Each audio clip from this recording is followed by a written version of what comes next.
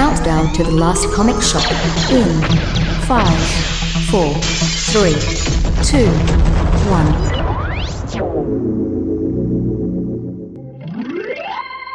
1. This week on another thrilling chapter of It Rhymes with Lust.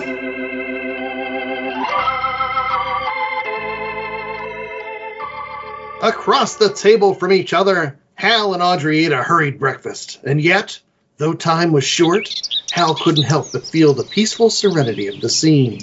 He was eating breakfast with a woman he loved in a cottage that had won his heart. Excellent coffee, Miss Masson, ma'am, but no more excellent than those delectable eggs of mine. It's a breakfast fit for a fighting man, darling. And by the way, did you know I hated to be called Miss Masson? As a matter of fact, I'd rather be called Mrs. Weber. Well, we'll attend to that, darling. We'll attend to a lot of things we've waited too long for. I hope it will be soon, my dearest. Maybe it'll be all over by tonight, Audrey. I hope so. But it's almost 8:30. We'll have to hurry if we want to make the first shift at the mines. All right, men, you've got your orders. But be careful. Check with me before you do anything. I'll stay here and hold down the fort. This'll be a red-letter day for us. Play it smart, play it cagey, and we'll be all in clover. Boss, is it smart to split up all the guys? They're going to be all over town, and only us two back here at headquarters. We'll take care of the banks, the stores, everything. Don't worry. We've got to get around and let the whole town know we're still in power. Meanwhile, at the mine head, another group of men gathered.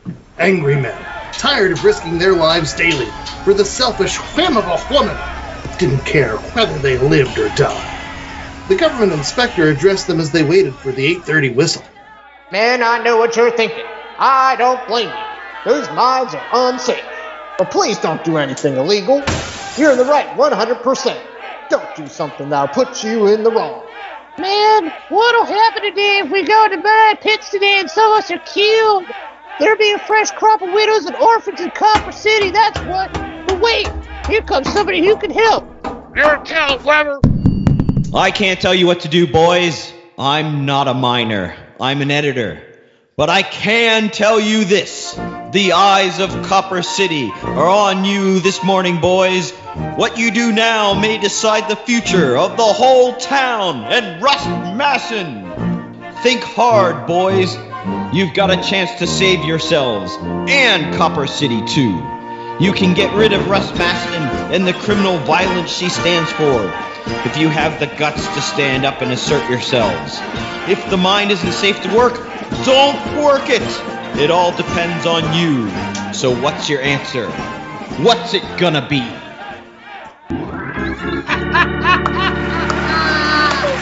Woo! And welcome to the Last Comic Shop Podcast! They're like talking about this Russ. She's not even in the thing, and that what the heck are we doing? Happy Valentine's Day, dear! This was your Valentine's Day present. Well, that sucks. That doesn't make no sense. I am the host with the most, Andy Larson. I'm joined by Chad Smith, J.A. Scott, Ethan Larson, and Nicole Larson for our annual Valentine's Day Spectacular. Yes, if you are a longtime fan of the Last Comic Shop, you will know that every year we do one of these dramatic retellings of one of those Golden Age classics. And this week we're doing a great book written by Arnold Drake with art by Matt Baker. It's called It Rhymes with Lust. Didn't we already read this? And I thought it made a lot more sense the first time, I think. I don't think it made more sense that time. Maybe not. I don't think it made sense at all, but that's okay. It was a little while ago, wasn't it? It was a lifetime ago. I don't remember any of this. Probably a good thing. You're right, that we did do a review of this book on a previous show. And, maybe we should go down to the archive for Rama 3000 and fire that one up. It'll give us an opportunity to do more fun things on Valentine's Day, right? Sure. Anything's got to be more fun than this. With John Mayer tickets? I remember John Mayer tickets. That's right. Do you remember John Mayer tickets? I don't know why we're redoing this episode, honestly. I think it's just because you have it in stock. And It's in the can! It wasn't that good the first time. Hey, listen, so here it is, the archive drama. I'm revving it up.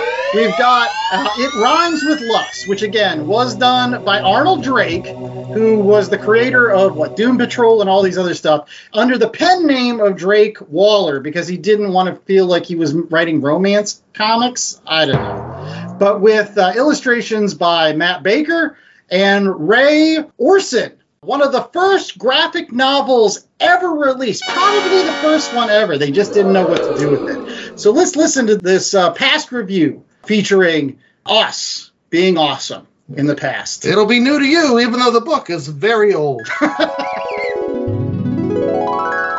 at the offices of Crestwood Publications. I'll give you $5 if you can figure out why that is important for the romance genre. Where do you pull these places out of? This is why people listen to the show, because I'm educating them. Chad, any guesses? You totally had to look that up this week. I think it's where they make Dial soap. That's right. No, the offices of Crestwood Publications, they were the publishers of Young Romance. Oh, okay. Which was the very first romance book written by Joe Simon and Jack the King Kirby. So if you think romance comic books don't have legitimacy in the comic book realm, Joe Simon and Jack Kirby, the folks that created Captain America, they created the first romance comic book in the United States and started the big romance boom after World War II. And in fact, following World War II, romance comic books were the #1 genre in the United States. Yeah, man, because everyone was getting it on. Yeah, well, yeah, it's true. It was the most popular genre for many, many years until basically horror overtook it in the early 1950s and actually somewhat caused the downfall of comic books in America with The Seduction of the Innocent. But ultimately, during those trials, they brought up just as many romance books to show how un-American and corrupting of the youth comic books were. And it was very empowering for women. It was one of the #1 comic books that women read at that time because it really showed situations that really had not been touched upon in other media. Like, for example, the fact that the woman could ask the man out on a date or could be interested in exploring their own sexuality and making the first move in that regard. These things were taboo in society. And so comic books were a place where those kind of ideas could be espoused, and a lot of people appreciated how understanding they were of other people's viewpoints when it came to the way that people wanted love. I was going to say, make no bones about it, though. Most of those books about women and relationships still drawn by straight white men. A bunch of old white guys. But great artists. You had folks like Wally Wood. You had folks like Al Williamson. You had folks like, again, Jack the King Kirby. And another one that we're going to talk about on today's book, Matt Baker, who is one of the godfathers of good girl art. If you know about the Phantom Lady, he was really one of those guys that perfected the female form in comic books back in the 1940s and 50s and really started a trend that has continued well to today. You mean the unobtainable female form? Unattainable for the woman and unobtainable for the man. Okay. Yeah. But Matt Baker is the artist for today's book, one of the first prominent African-American artists in comic books. Yeah. We're going to be reading one of the very first graphic novels ever created. A lot of people think that the first graphic novel ever made was Contract with God, that Will Eisner put out in, I think it was the 1970s, right, Chad? I think that was when that came out. It was much later, yeah. There were a couple that predated that. Gil Kane and Archie Goodwin put out a graphic novel called Black Mark, and Don McGregor and Paul Gulani put out one called Saber. But this one predated all of them back in 1950. Matt Baker first came to my attention through Howard Chaykin's Hey Kids comics last year, where he was supposedly one of the people that one of the lead characters was based off of. And, as you go throughout the comics book industry and see how a person of color was treated, it's a really fascinating book to check out. But I was real excited when he picked this just because I was like, oh, I recognize that guy. Let's get the 10-cent synopsis from Chad before we get into initial thoughts. So, Chad, What is It Rhymes with Lust all about? It Rhymes with Lust and it's credited as Drake Waller, sometimes also known as Leslie Waller, sometimes known as Arnold Drake, with illustrations by Matt Baker and Ray Osrin. It was an original picture novel, as you alluded to earlier, and this tells the story of Rust Mason. Did you pronounce it Mason? It's Masson. Yeah. And she is, the hot to trot. She's moved into town and married the richest man, and she's taking over his empire, much to the chagrin of his daughter, Audrey Mason, a nubile young lady, and they are both competing for the heart of Hal Weber, who Rust brings to town to run the newspaper that she secretly owns, but tells to Hal to tell people that they don't own it and pretend like they don't own it and run articles against them as part of an elaborate scheme. Double crosses it, and then he's torn back and forth, and there's bottles involved and passions and heaving things. There's some goons. There's Jeffers, who's a part-time limo driver, part-time mob member. Oh, that's not Jeffers. Jeffers is the other crime. They're the other political boss. Monk's the guy that's the limo driver, isn't he? Yeah, and there's a bunch of miners involved, and people are going to be killed in the mines. There's so much crazy stuff going on. But yeah, so that's your 10-cent synopsis. Oh, there you go.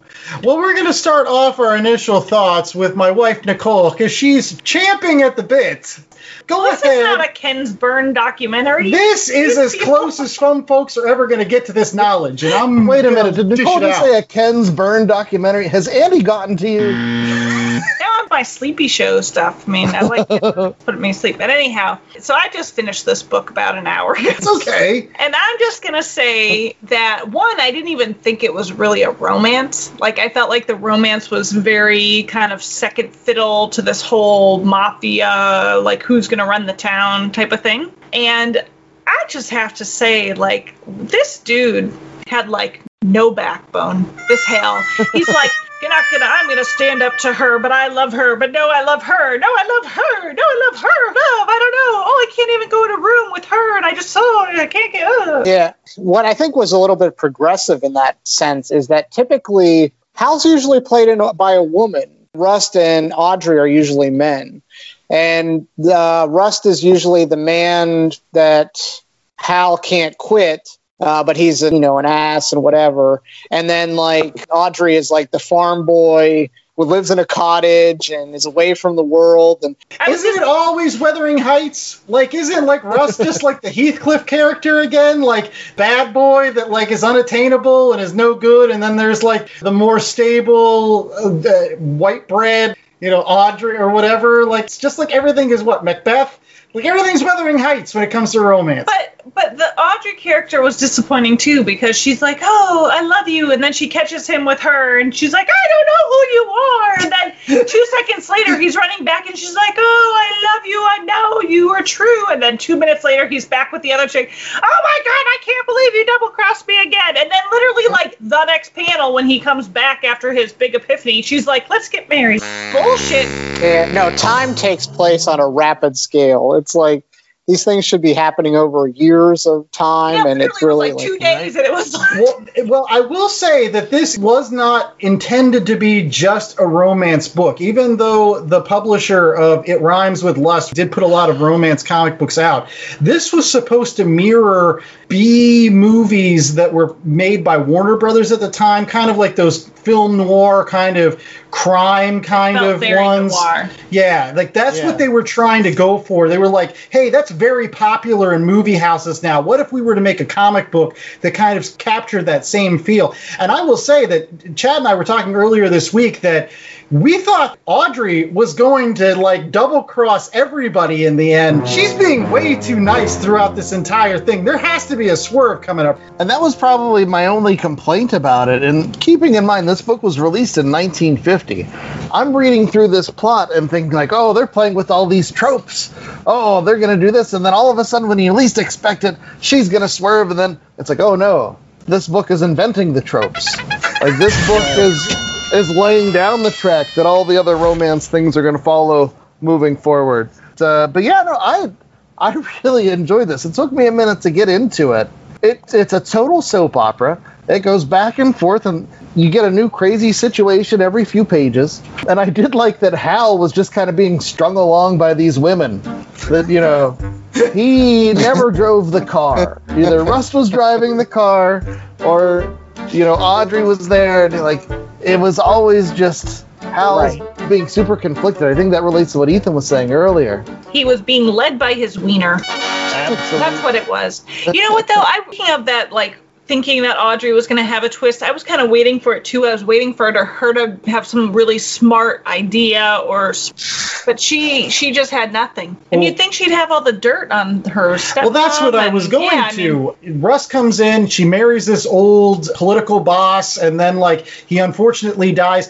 I thought that Audrey had some sort of huge revenge scheme. Like, just like, don't pay attention to me. I'm not the person you should be paying attention to. But in the end, I'm going to bring Russ down. Like, I'm going to manipulate everything to get revenge for my father, who Russ done him wrong. Like, because I was also of the opinion that Russ was the one that offed him. That would have been a much more interesting story, right? If Audrey was like in the background, like scheming and plotting. It would have been cool if Audrey had been plotting for the power herself. Yeah, no, because she was the one obstacle, other than Rust's own hubris and her willingness to get into carnival rides at the mine. So the other thing I was going to comment about, like the role reversal with Hal kind of being this strung along, you know, weakling. I was going to say, you know, the problem too, you know, I get where you're saying like, oh, Rust is kind of just imbibing that typical guy that, you know, is unobtainable. But like the two girls, like you either have a wet rag who doesn't, you know, that's back and forth, or you have this total bitch. Like, it's like there's no in between for these women. Again, like, I just wish there had been a little bit more like middle ground of substance to these people, and that they weren't just really typecast into those very separate things. Yeah, but that's like classic soap operas. You gotta kind of typecast. That's why I never watched them. No, but you're right. I do agree that I wish that the women had been, you know, that you maybe saw some moments of softness from Russ, maybe some moments of aggression from Audrey, that they somewhere were in the middle. That would have been a much more interesting piece. But to Chad's point, it was written in the 1950s. Nobody had done this before. Nobody had made a graphic novel that was trying to pretend it was a B movie from Warner Brothers before. Like, nobody did this. Like, in fact, I was reading a book that they had no idea where to put this particular thing on the newsstand when it first was originally put out. They were like, this isn't a comic book. Just put it over there with the magazine. I don't know. See, I would have definitely put it in with the magazines, because I think women would be more likely to read a magazine. So then they would probably pick this up, seeing it right next to it and being like, oh, what is this? Yeah, I mean, to Nicole's point, I don't think any of the women were very three-dimensional whatsoever. They kind of just, like Andy said, played a typecast and just kind of and played it like that. There were some red herrings, too, in this book. Like, some things that didn't really go anywhere. Like Hal getting to be in charge of the boys club, like creating the boys club or whatever. What was that to do? Later on? No, that was his distribution, man. To get the papers out? Like, he got those boys, they like secretly got that shit out before Frank Capra, like, let's get those newsboys out there on the street. And there's one thing I know, it's you don't with newsies. Headlines don't sell papes, newsies sell papes. Hey, because this is very relevant, you don't with the mail, you don't with newsies. Anyways, well, I thought the whole boys club plays to his character. Like, that shows that really he took this job and is playing into Russ, but Hal's really a decent guy under all the veneer of I guess the quality of his standing. He is a swell guy. He makes eggs, baby. He makes eggs. No, it's a breakfast fit for a fighting man. That's some of the wonderful dialogue from It Rhymes with Lust. And I like how this bitch is like, he's like, we gotta get to the mines. And she's like, I'm fucking hungry, dude. Make me some eggs. And the thing is, they're at a restaurant. They're physically sitting, and she's like, but I'm hungry. And she's like, well, let's stop at the cottage on the way to the mine. You're at the restaurant, dude. Just order your fucking food. Just eat. Get it to go. All right. She just wanted to put him in that apron. Oh, yeah. And nothing else. Just an apron and assless chaps. His dialogue where he says, I'm a mean man with a hen fruit and a frying pan. What the hell's a hen fruit? I love this book. By the time it's done, he's how did he flip-flop so easily? I mean, he I guess in the end have a backbone of like, hey, I'm gonna stand up to these people and be my like good guy thing. But like, so then why would you just fall for this chick that dumped you like a decade ago and just be back and be like, oh no, I need you? I don't know. Nicole, I do believe you answered that question earlier. The wiener. Yes. Well, it's not just the wiener, but it's also the paycheck too. I mean, this is his boss ultimately, and she's the one telling him what to do and what to print. And this is a town where there's only 2 newspapers. He's the editor-in-chief. I mean, he just took this job. He just moved here. And also that he's being played. I mean, love does crazy things to people. Yeah. Look at that monk guy. It was like every other 10 pages. He's like, give me some of that. I wish I had some of that rust sugar. Oh, Come on over here. I got my little stingy pencil thin mustache. He's got a pencil thin something else. Yeah. She didn't even pretend to like string him along. She's like, no. Here, just go do this. We'll talk later. And then at the end, when she was finally like begging for him to help, he was like, yeah, but I want a little of that candy first. And she's like, maybe a little bit later after we take our mine car adventure. Like, let's. So, but I mean, at the end of the day, like that shows that like Russ, even though she was went about the wrong way, was still a strong, powerful woman in 1950. Yeah. And I will say this, that it is when women exert their femininity in terms of sexuality, they become very, very powerful folks, right? I mean, that's the whole when WAP, it's weaponized. Exactly. It's not a WAP, it's a WMD. It's a weapon of mass destruction when you start talking about women's sexuality. That's why men have been trying to put women down for all of humanity. But real quickly, let's talk about the art, because I know that it's something that I really wanted to talk about. I thought the art in this book was gorgeous. Both of the books we're going to talk about tonight, I actually like the art much more than I ever liked the story. Like, I think the art by Matt Baker in this book, there is a reason why he is considered the godfather of good girl art. It reminds me a lot of John Byrne. Every single time I saw Russ Mason, I saw the short-haired Scarlet Witch from Avengers West Coast. The Scarlet Bitch instead of the Scarlet Witch. She was that bad girl, and she had the real short haircut. I'm not saying that John Byrne cribbed notes from Matt Baker on that, but I wouldn't be surprised if it was an influence. Chad, what were your thoughts on that? So I loved the art. Although it was weird, the way they would take the character in the foreground and give them the solid lines and then, kind of dot out all the backgrounds. And that took me a minute to adjust to. It almost gave it the work like a little extra 3D quality. If there had been, extra color layers, I think that could have been achieved a little bit more. But yeah, there's a full page of Audrey running out of the Mexican restaurant, because the art was like, it was good, and it went with the story. I would say it was a piece of its time. Obviously, a lot of the women and men were drawn from your typical 1950s style, but for whatever reason, like that full page portrait really just captured me and was like, wow, this is really good stuff. And I think I just stared at that page probably for a good 2 to 3 minutes, just got lost in it. So on that page that Ethan's referencing, I just have to read the dialogue because I just have to. So she just caught him with rust, and he's like, Audrey, wait. And she's like, you're a slave to a bottle and a woman, and I don't care which one kills you first. Oh, so melodramatic. It's the best. It is. That is the perfect summary of this book. It is melodramatic. That is for sure. Yeah. Look at the face of that dude, though. Is that not a Mike Allred face?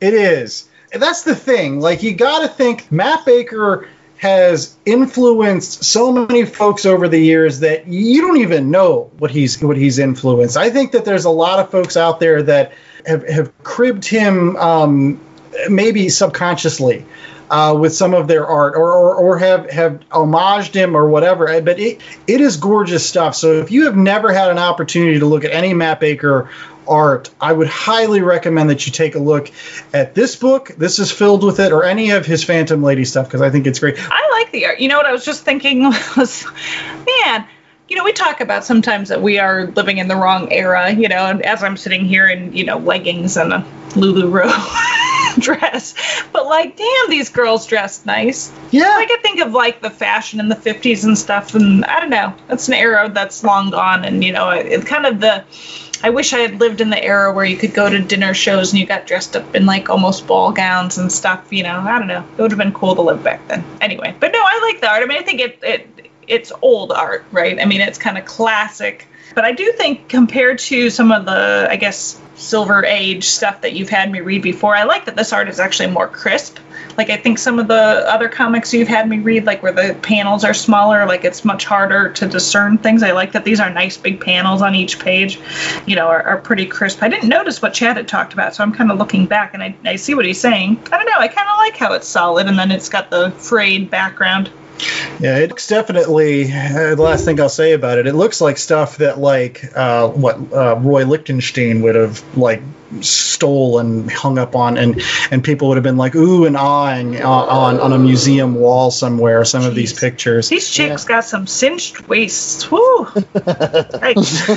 All right, well, let's get some cinched final grades, and we'll start with Chad. Again, ultimately, end grade for It Rhymes with Lust. I really enjoyed this. The art was beautiful, and I actually think the art is kind of timeless. If it wasn't for the background thing or the dialogue, like, I think the dialogue definitely dates the story. But I had a lot of fun with it.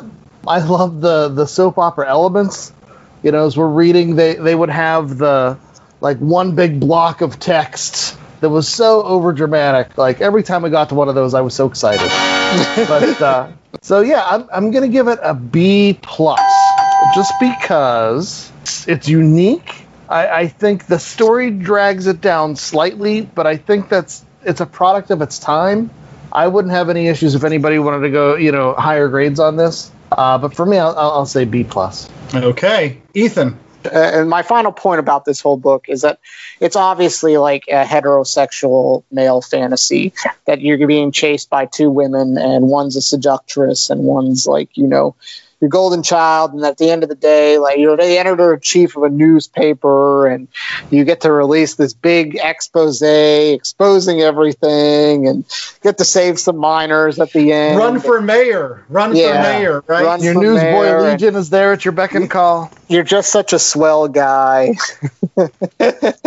I think that, unfortunately, it is a product of its time. I think it might be probably in the next 5 to 10 years pretty much dated itself out to complete relevance. I think it's hanging on to relevance by a shred just because we have still people, you know, alive from that era. But when that cycle inevitably passes, I think this is going to be looked at as a relic almost, which is not to degrade anything that the story is. I think that ultimately it's a B-. It was worth reading. I enjoyed it at times tremendously. At times it was like I could do without some of this stuff. The rapid fire procession of time kind of threw me off. Like we were saying, like Audrey's relationship, they go from, like, even when they first meet, it's like flirty and then not, and then it's like they're maybe sleeping together in the car. I don't know what's happening at that point.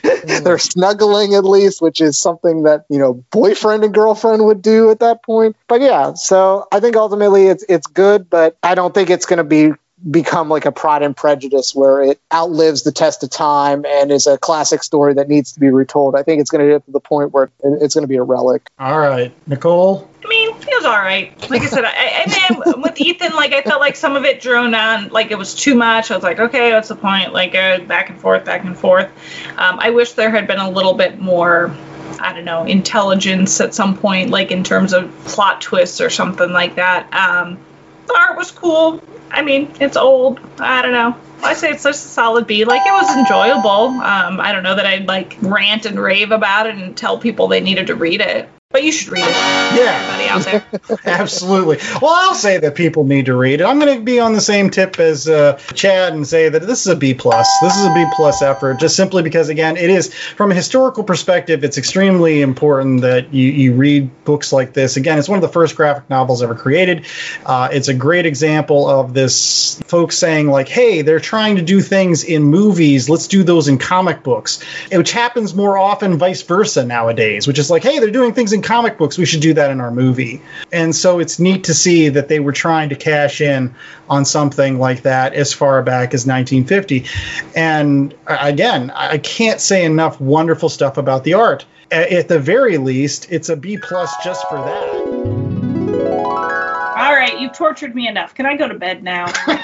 Yes, you can. Good night, Ellen. We'll be right back with more of The Last Comic Shop right after these commercial breaks with an awesome game. More shenanigans here on our Valentine's Spectacular.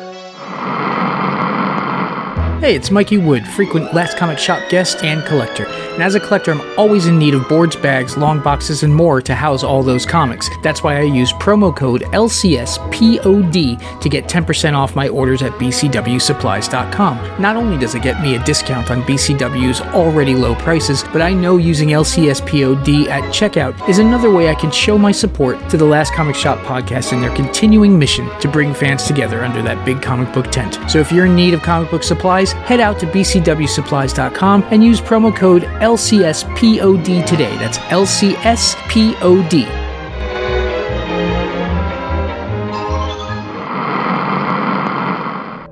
Sasquatch, the Loch Ness Monster, Mothman, the Jersey Devil, Chupacabra.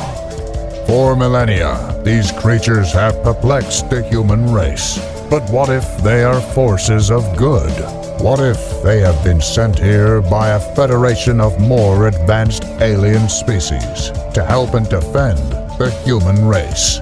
That's the premise of League of Cryptids, a new comic book by Grant Lankard, creator of the smash hits Beowulf and Memoirs of the Morbid. His new comic, League of Cryptids, is a 4-part story involving these 5 creatures banding together to defend Earth from an invading alien race, just as one of their members is losing faith in the human race and questioning their mission. The epic tale begins in League of Cryptids 1. Check out our Kickstarter page for more information. Hello, my name is Tony Lynn. I am an aspiring poet with my first self-published book entitled, Well, Since You Asked. It is a collection of works that speaks to my journey through grief, single motherhood, and the dreaded dating after divorce. You can find my book on Amazon or reach out to me on all social media platforms under my name, Tony Lynn. More of The Last Comic Shop, and it is now time for a game. Yes, that's right. We can't get enough games here on The Last Comic Shop, at least here in 2024, trying to give you listeners what you want, which is more funny talk? I don't know. But what you do not want is a sausage party on Valentine's Day, but unfortunately that's what you're getting on The Last Comic Shop. Oh, lordy. What we don't want to give is any more repeats. So we're going to give you some real content on today's program, and that starts with a game of scenarios. Yeah, that's right. It's become very popular on the Twitters and the messages. Everybody seems to love our scenarios game since we brought it back to The Last Comic Shop. For those folks that have never listened to an episode featuring our game scenarios, but rules are as follows. There is going to be a judge, which in this particular case, since Nicole went to bed, is J.A. Scott for this week's episode. There will be 5 rounds. J.A. will give a scenario, like which superhero would be best at making coffee. And basically Ethan and Chad and I will have a few minutes to come up with a character that we feel would fit that the best or would be the best for comedic value. And we will pitch those ideas to J.A. At the end of all of that, J.A. will decide which one he is going to choose as the winner for that round. Whoever has the most rounds won by the end of the game is declared awesome and will then get a giant box of chocolate that doesn't exist. Wait.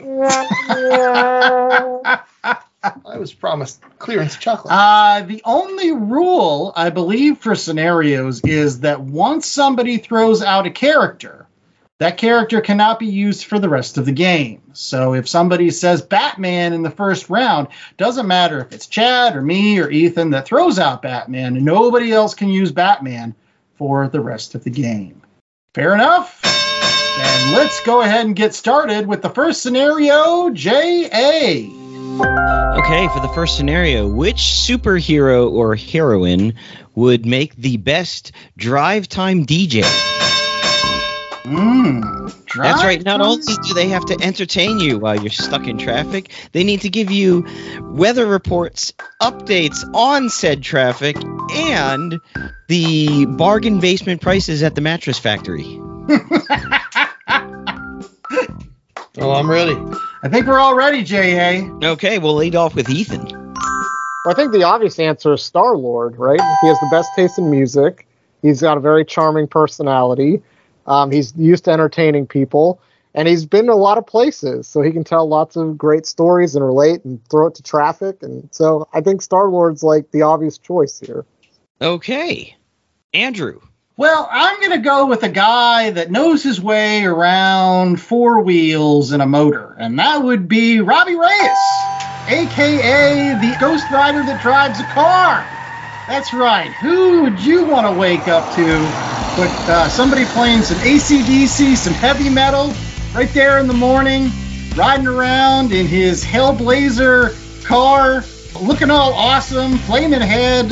That is the morning shock jock that you want to wake you up. That's the espresso shot in your coffee, brother. That's what I'm talking about. Robbie Reyes, Ghost Rider. Because we all know that DJs are known for their looks. What do you mean? Chad. So handsome. So mine, I'm gonna pull from reality, and so in 2022, those folks that had Sirius XM subscriptions were able to listen to a podcast that involved one of my personal favorite superheroes hosting a college radio show, and it was called Squirrel Girl, the unbeatable radio show. And if you still have a SiriusXM subscription, it's still out there. You can download it. You can listen to it. It is hilarious. It's a call-in show, and you get call-ins from folks like Magneto, Dr. Doom, and various other baddies, along with Squirrel Girl compatriots like Koi Boy and Nancy and a whole bunch of folks from the comic. It was written by Squirrel Girl scribe Ryan North. And it is absolutely hilarious. And so this is something that exists in real life.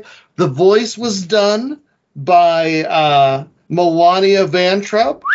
Oh, the AT&T girl. She's super cute. And she was supposed to be, she was in a pilot, a New Warriors pilot, where she was going to be Squirrel Girl. Oh. But then that show got canceled, never followed through. But she stuck with her.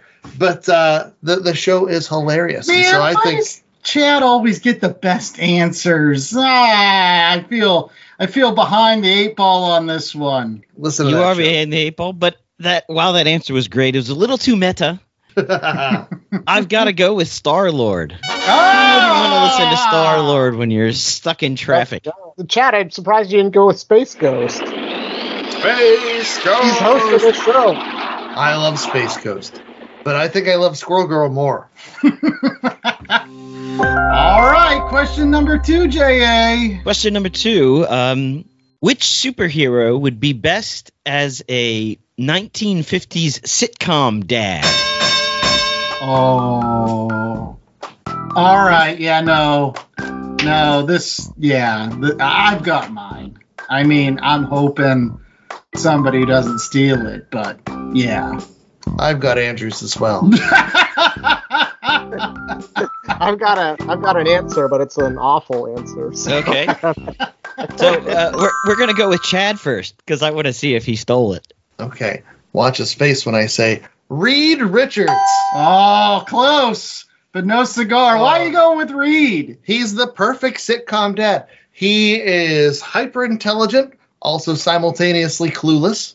You can have all your hijinks ensue. He's also a total D-bag, which is great for your sitcom dads. They need to be doing those things to get themselves into trouble, but then he has all those other characteristics that make it so that it's not a stretch that Sue would stay with him, even though he has the social skills of someone without a lot of social skills. So, but him and the kids and the whole Future Foundation crew, get Artie and Leach in there and all the rest of them, I think that'd make for a great sitcom. Wow. So Reed Richards is my pick. He does have the personality of wet cardboard, but perfect straight man. All right, Andrew, if it wasn't Reed Richards, because it's not Reed. That would be not the best answer. The best answer is the person that's slightly better than Reed, and that's Dr. Doom. Doom knows best. That's what you want from a sitcom. You want a Dr. Doom putting on, like an Argyle sweater with a tie and his metal mask. My three Dooms. And they come out, and he's there cutting grass. He's got some girl with like a frilly dress, and he's like, I have no time for this. He's everything Reed Richards is, except even more of a douchebag. So like everything Chad just said, just think of Dr. Doom doing that same thing, smoking a pipe or trying to out of his mask. All of this is great. In fact, Marvel, if you want me to write this, call me. Call me. All right, Ethan. Because we always need a dictator to be a TV dad. That's they like, were! 50 dads! I can't wait to watch the debut episode with Stalin. When I think of TV dads, I always think of the Bob Saget type, who played this perfect guy on TV and then was a complete 180 off the stage. So I'm going with Dr. Hank Pym, because he's a nice guy on the outside, but a total dick on the inside. And he also does all these wacky hijinks. He can change into different things. He's got plot points for days. Picture Jan Van Dyke coming in and going, Hank, and then be like, wah, wah, wah. And then I'm a giant now. I'm Minnie now. I have multiple personalities now. Hank Pym, out of the year. The next Homer Simpson. Okay, well, I did like that answer. I really like the Reed Richards answer, though I think it's a little bit too staid, so I'm going with Dr. Doom. Who doesn't want to see Dr. Doom in an Argyle sweater? Honestly, Ethan, if you would have wrote the Hank Pym series, I'd read that. I seriously would.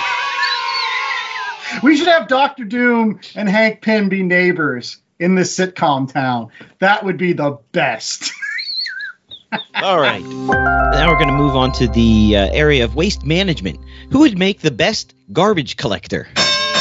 Wow. These are great questions. I've got like 6 people I could pick for this.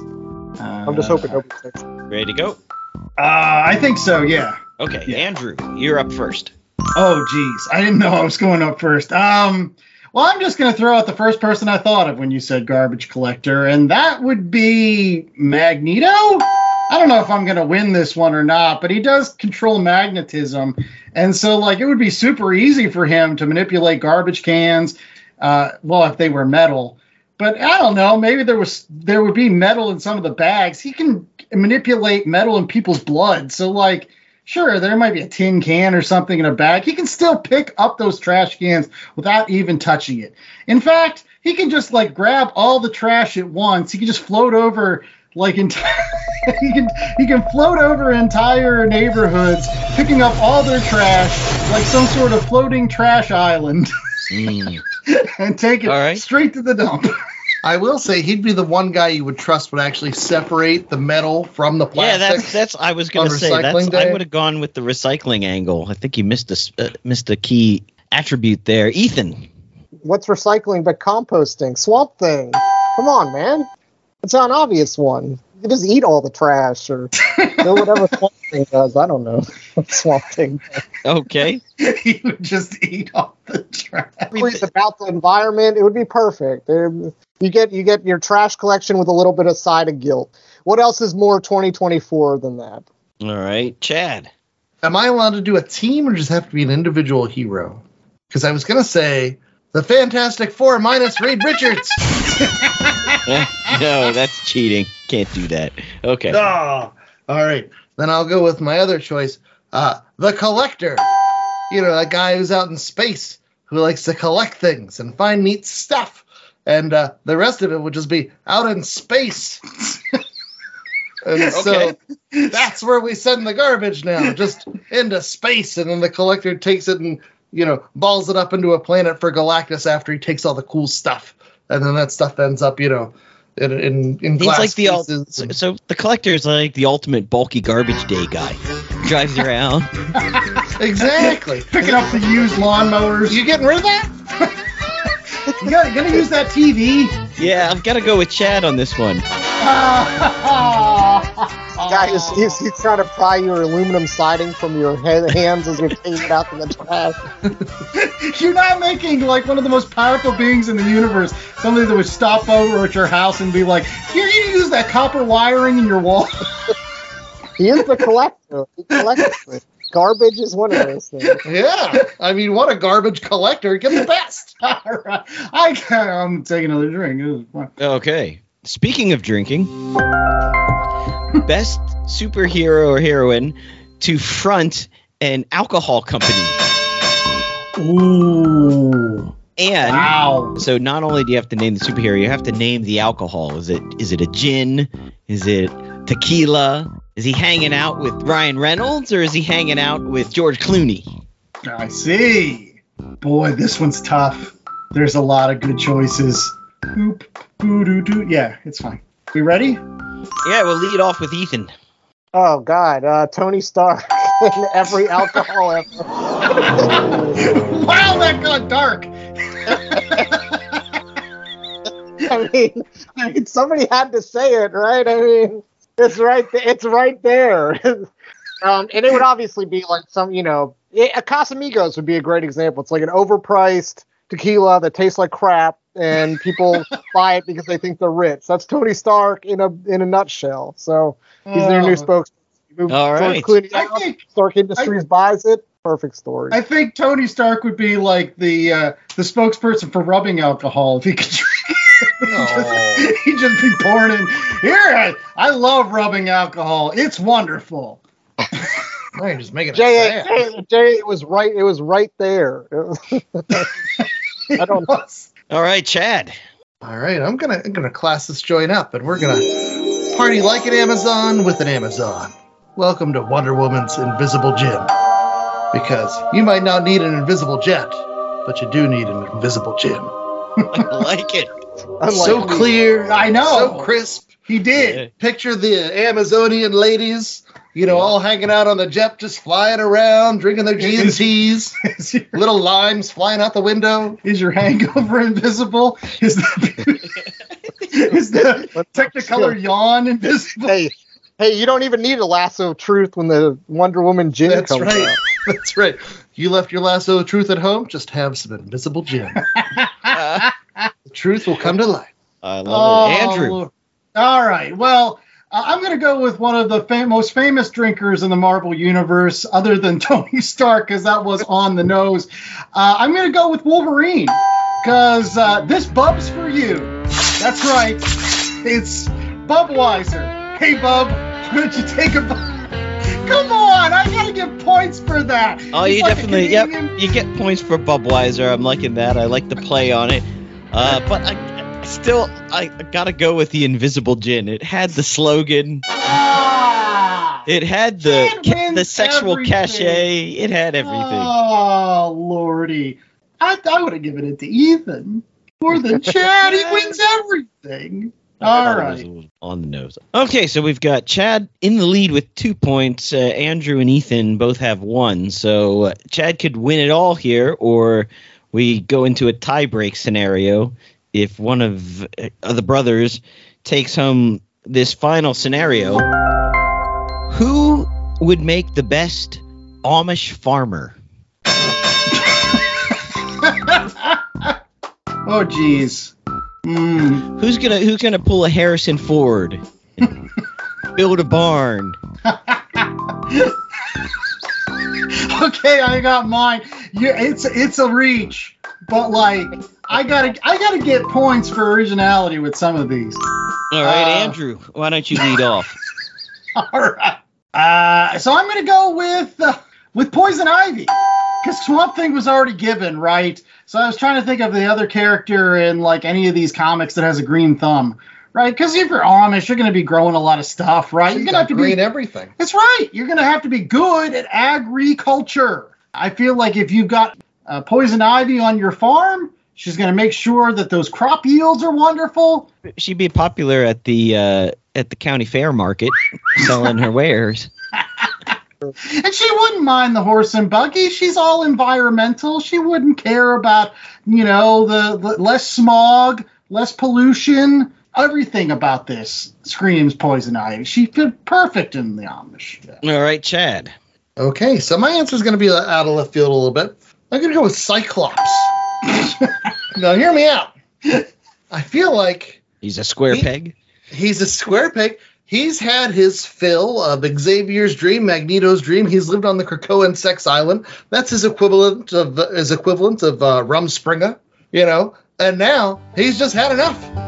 Society at large, and he's just going to go and he's going to till the land with his eye blasts. He's going to put on his little head condom outfit like the olden days. Just not talk to anybody. Not have to worry about leading the team. Not have to deal with Wolverine hitting on his woman. He's just going to go out there and grow a really big beard and be left alone and not have to worry about Madeline Pryor coming up or Cable popping in. Just out there in the Amish fields, growing his crops, a life of solitary confinement. After all the excitement he's had, I think he's just had enough. Okay. I don't think you necessarily need to be Amish to do that. You could just go to a mountain and be, like a loner. Yeah, but this way he could practice his woodworking skills and build furniture and still be useful. Again, Cyclops you do that on a mountain. That's what mountain men do. Ethan. Oh, well, I'm glad that Chad brought up Rumspringa. So one of the popular things is the Breaking Amish show that was put the Amish on the map, if anybody outside of Lancaster County, Pennsylvania. So I am going to say, who is best to break the Amish than Emma Frost? So, you take her down here. You've gotten all these stories now created. It's Emma Frost going to her Puritan ways, quote unquote, but yet her lady parts are already hanging out already. You can already imagine the costumes that are coming out. Amish role play. We've already got Poison Ivy down there. Who is not going to read this book? Andy already has it pre-ordered. He's gotten previews already.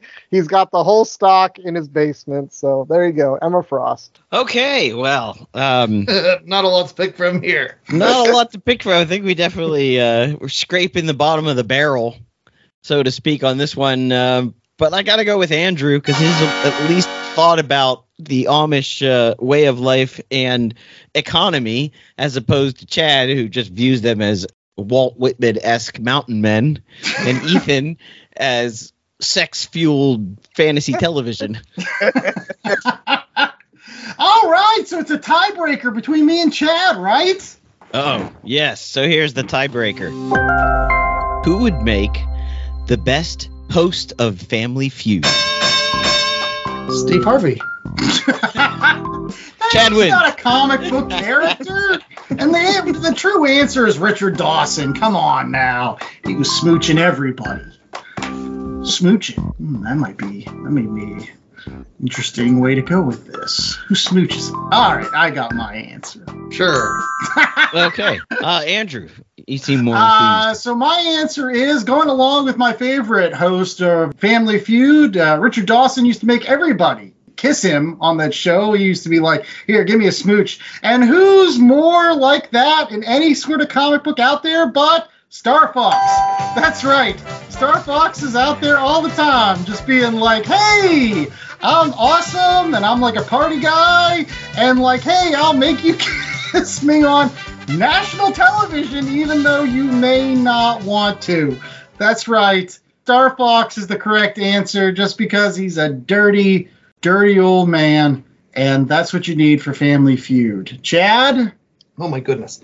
Okay, so when you get to a host of a show, what do you want? You want somebody who can handle a wide variety of people. Whatever comes his way, you know he's going to be able to handle it.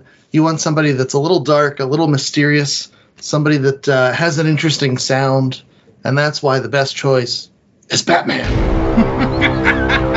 Why not? Survey says it's Batman. I missed the boat on this. I should have said J. Jonah Jameson. There you go, Andrew. You definitely missed the boat. Both of you missed Fing Fang Foom, which is what I was. He's not going to fit in the studio. But it would be awesome. He only wears those pants, those little purple underpants. But I've got to go with Survey Says it's Batman. Chad for the win. Oh, it was this close. Defeating Chad. Chad's always going to win. You can't beat that. Well, that's all the time we had for this week's episode of The Last Comic Shop. Hope you enjoyed our Valentine's Spectacular. Hope you enjoyed Scenarios. It's an awesome thing that we hope to continue on future shows. If you like it, make sure that you're rating, reviewing, and subscribing over at www.lastcomicshoppodcast.com. It's a terrific place where you can listen to past episodes that have versions of Scenarios on there, like our Giant Days show or Duck's 2 Years in the Oil Stance. Man, we had to make that show a little more upbeat. So yeah, that was a good one to have Scenarios in. But you can also listen to other stuff like episodes with Reed Richards and episodes with Swamp Thing and episodes with Fing Fang Foom. No, I don't think we've got there yet. There you go. You can find us on the socials. You can find merch at the merch store there. J.A., what, just in time for Valentine's Day, merchandise do we have to offer this week? We have the 2-for-1 t-shirt. A T-shirt? No.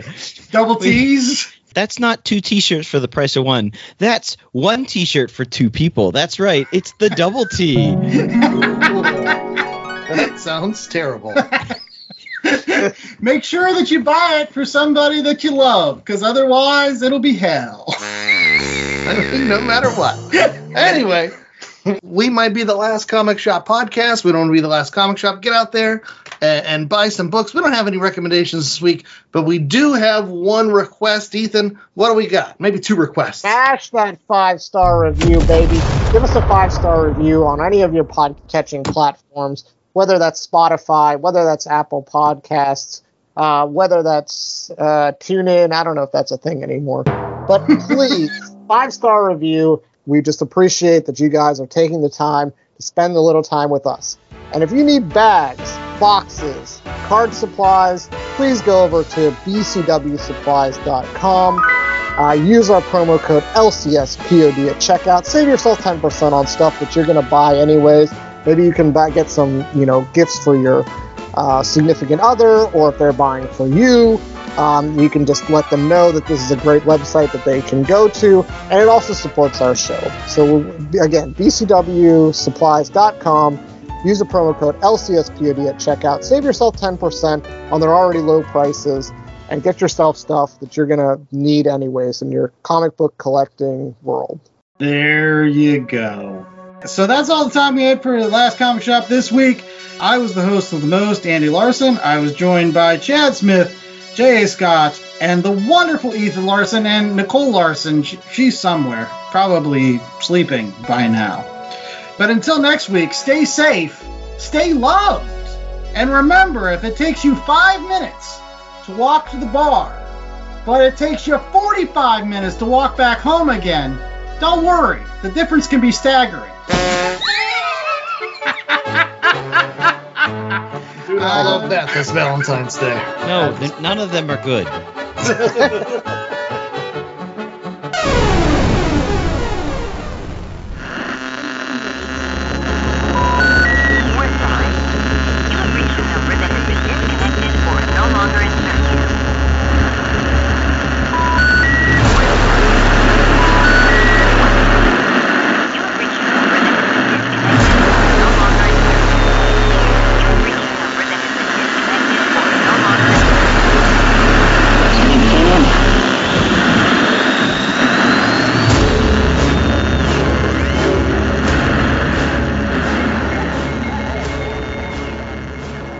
The Last Comic Shop podcast was a 2024 Black Angus production.